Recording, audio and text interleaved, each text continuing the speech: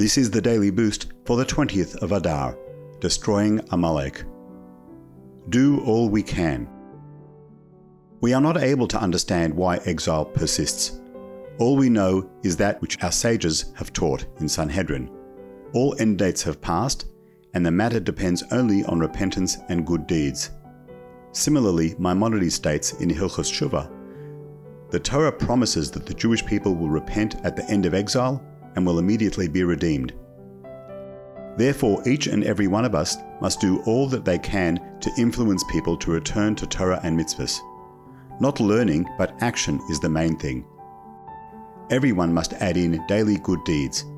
These acts to improve ourselves and others are what matter most. These simple acts of Torah and mitzvahs, goodness and kindness will bring Moshiach.